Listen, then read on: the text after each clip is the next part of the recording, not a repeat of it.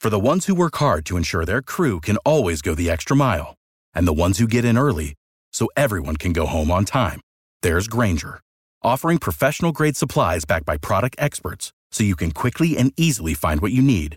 Plus, you can count on access to a committed team ready to go the extra mile for you. Call, click Grainger.com, or just stop by. Grainger, for the ones who get it done.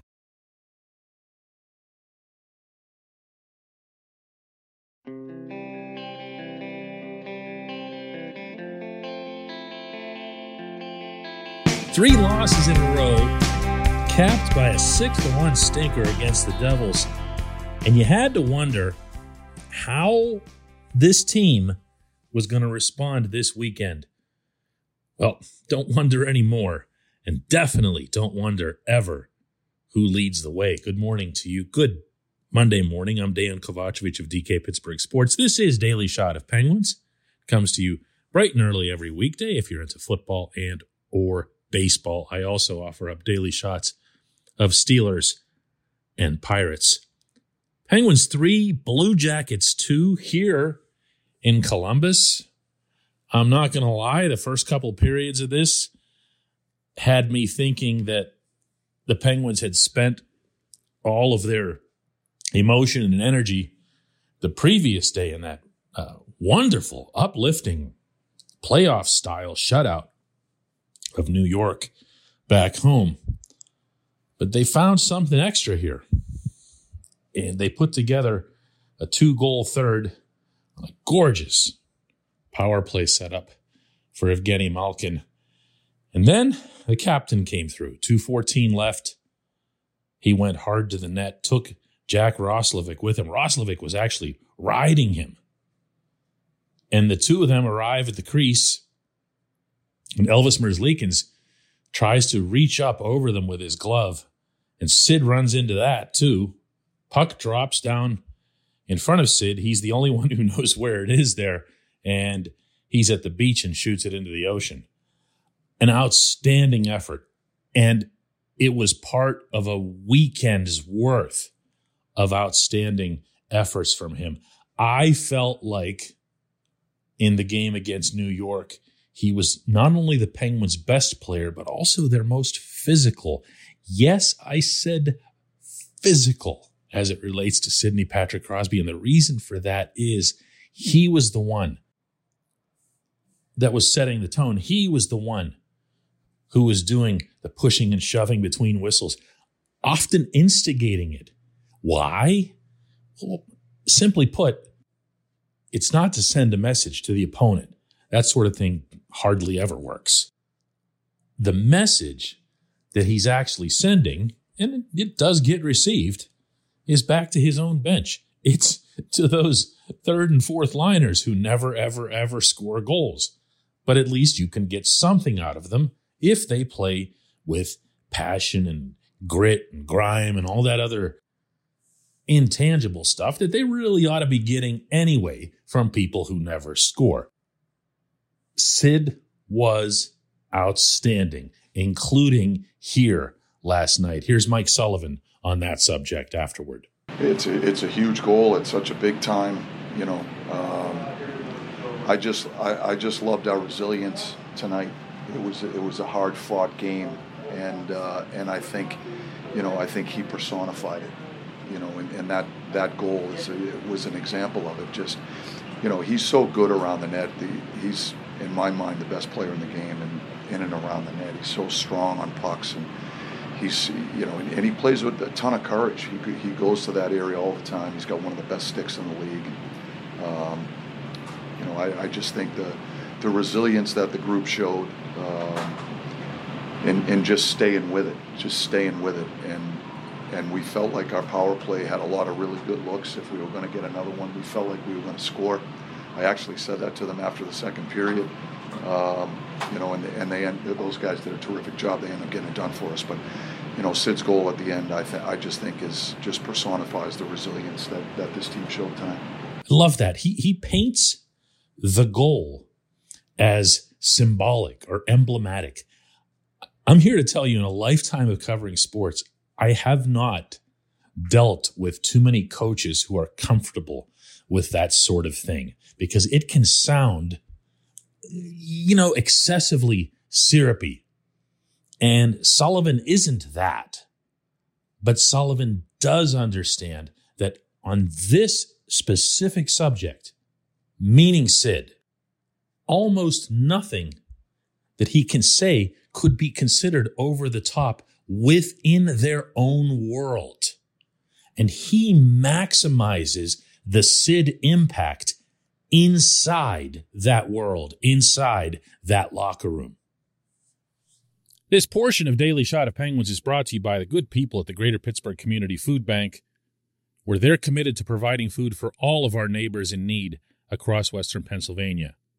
They, in turn, need your help. Find out how $1 can be turned into 5 full meals for those in need. Visit pittsburghfoodbank.org.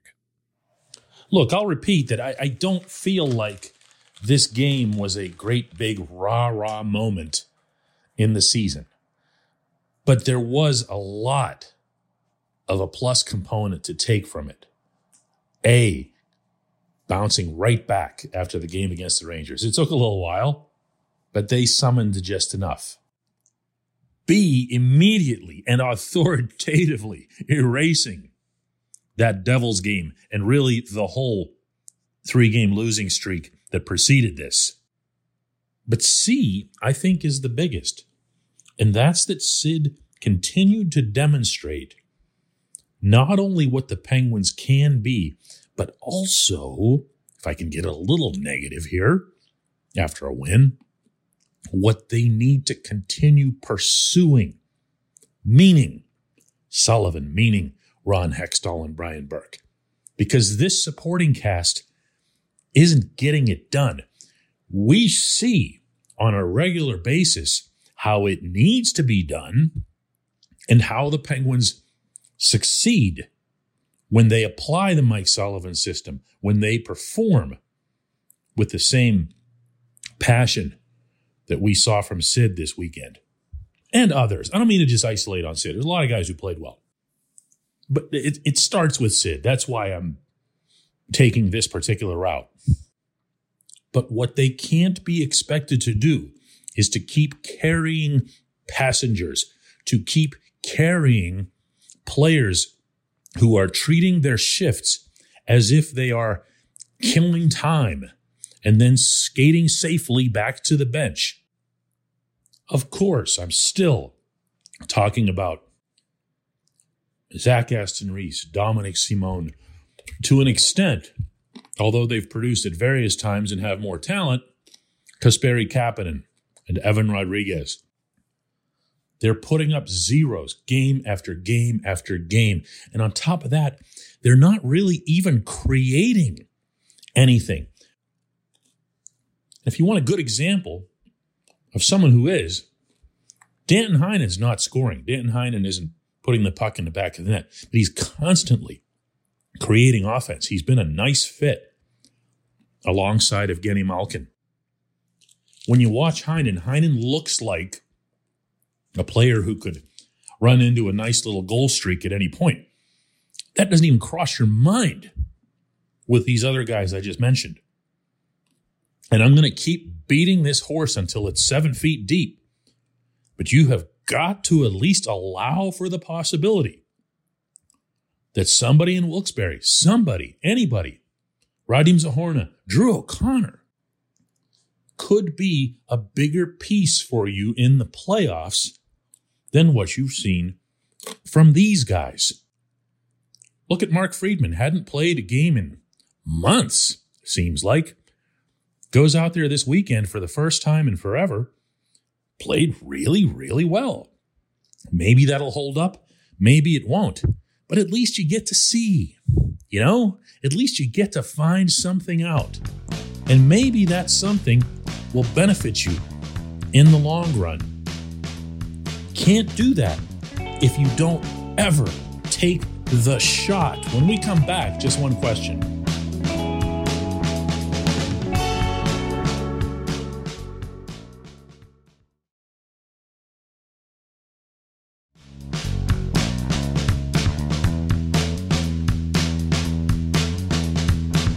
And today's J1Q comes from Kenny, who says, how good has Marcus Pettersson been back on the blue line? Certainly a stronger year than last.